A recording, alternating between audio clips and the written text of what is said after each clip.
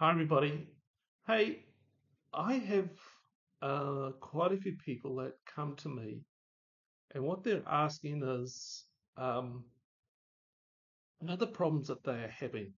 A kind of punishment from God, like a retribution that God is punishing because or God is simply wanting to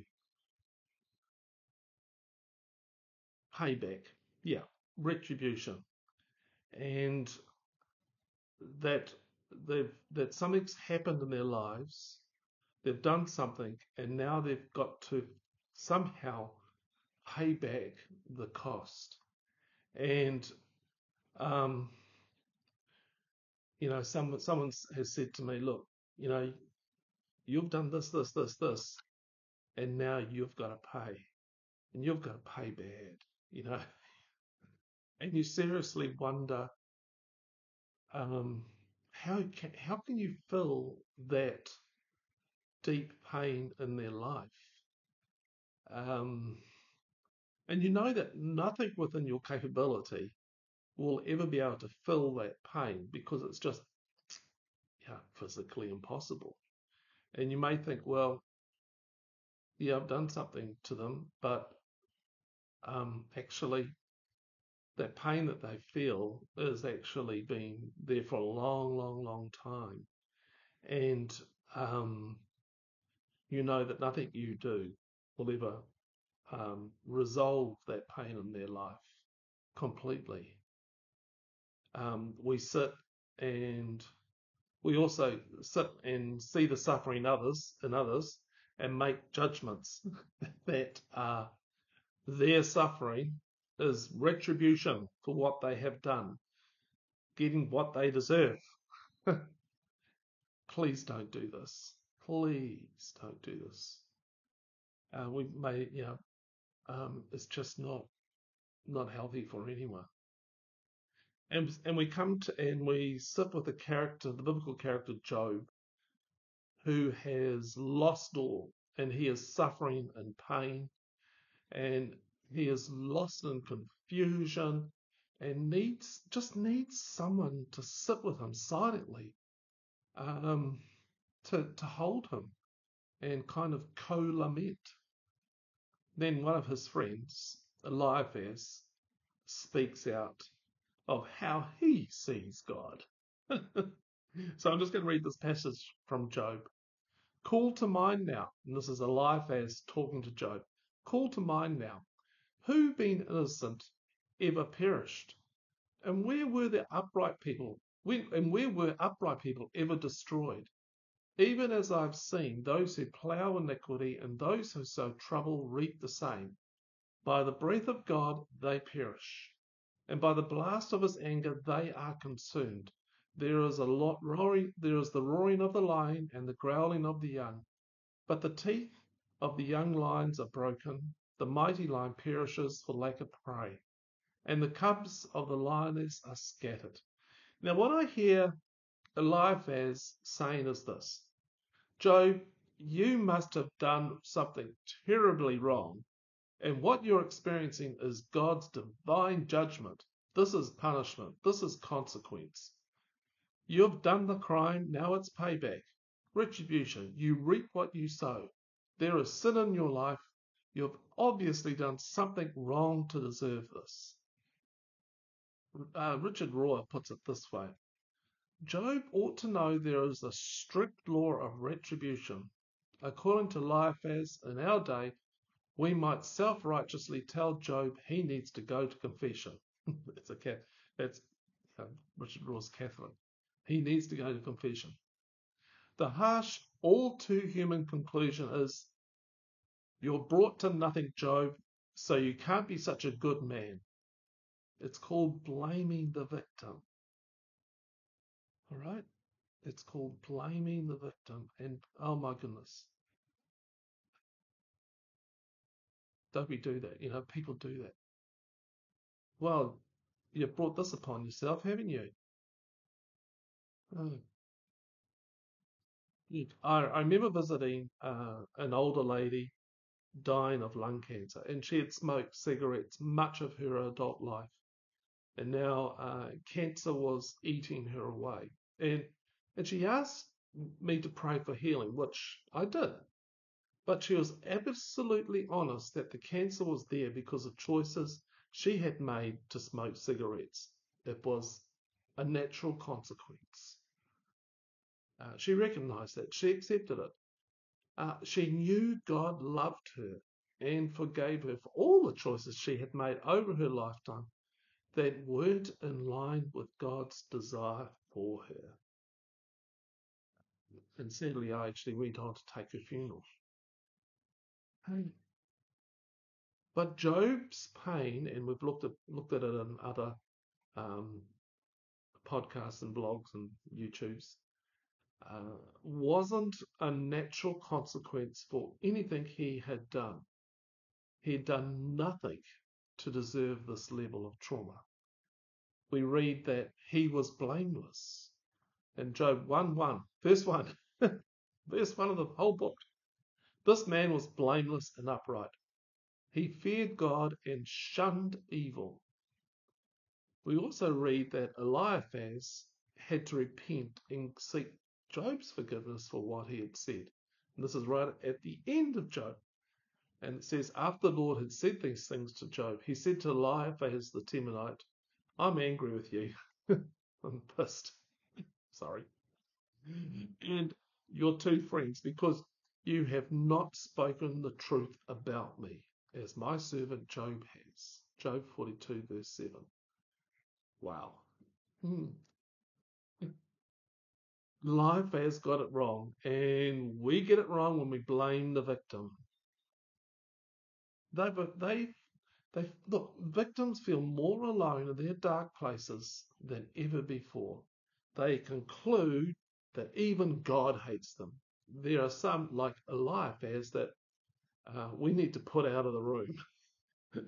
And when I'm referring to that, I'm referring to another post I wrote about how Jesus, when he came to, I think it was a very sick young girl, and there was all these people, about the young girl and so on, and he just put them out of the room. There's certain people we don't need in our room. We need to quietly put them out of the room. Look, we are all broken people living in a broken world where broken world decisions and choices are being made. But God can make all things new. So we trust and we hope. And we don't leave each other alone in the twilight, in that dark place. Even if we don't understand what's going on, it's no excuse for not being with someone. What was the Eliphaz question? What was this? Who, being innocent, ever perished? Well, what he's saying is only the guilty come like this. And he was asking, and where were upright people ever destroyed? It's only the guilty that get the punishment. It's not true. Okay, here's a question. In your experience, have you seen people falsely accused and punished for crimes they did not commit? And I immediately go to legal cases here in New Zealand. And a recent one involving a man by the name of Alan Hall. And he has an intellectual disability, was wrongly convicted of murder. And if it wasn't for the tenacity of his family, he would still be in prison. He is now free, and he was given a $5 million compensation package. But that will never fill those lost years. Money doesn't fill that sort of loss. And if you come over to the blog post, you'll see a picture of him and his two wonderful brothers, Greg and Jeff. And it's a picture I'm just looking at right now, and it just says, here's a man who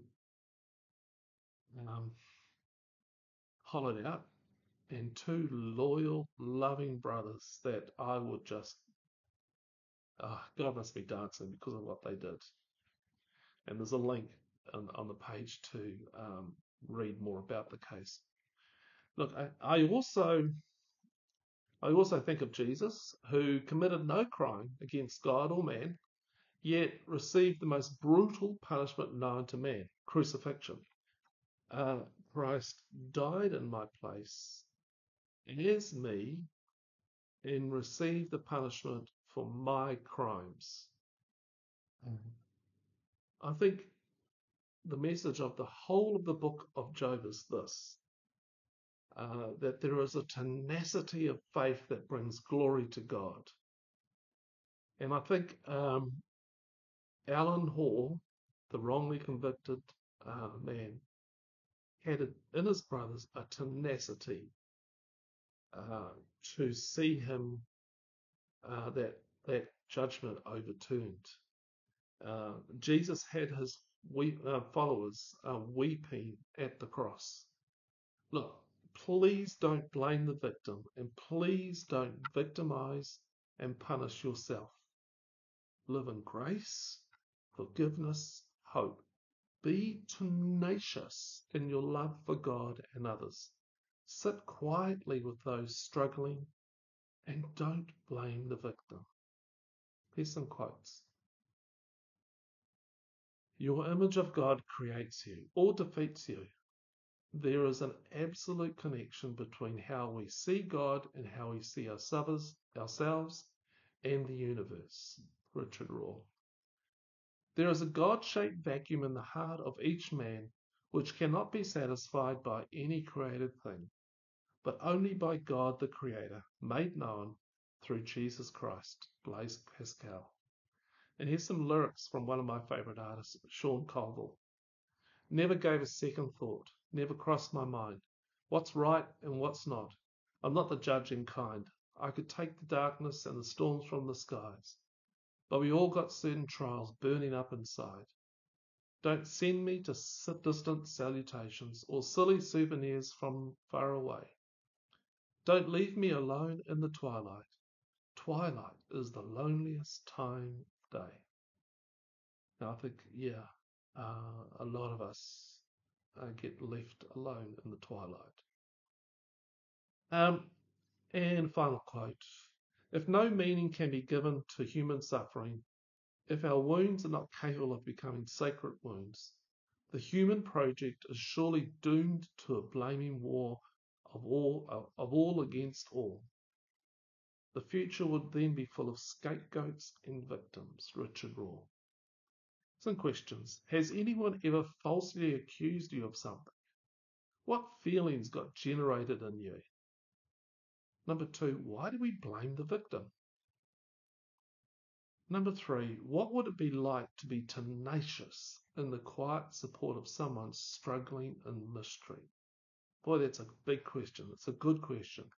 Tenacious. That's what I want to be. I want to be tenacious with people. Hey, if you would like to email me, it's barry@turningthepage.co.nz. Email me and tell me about how you found this post. Hope you found it helpful. I truly love to hear from my listeners, my readers, my viewers. And email me. Email me some questions. I really like to get questions. And I hope that you will find a tenacity growing in you for someone else who has been falsely accused, even yourself. Okay.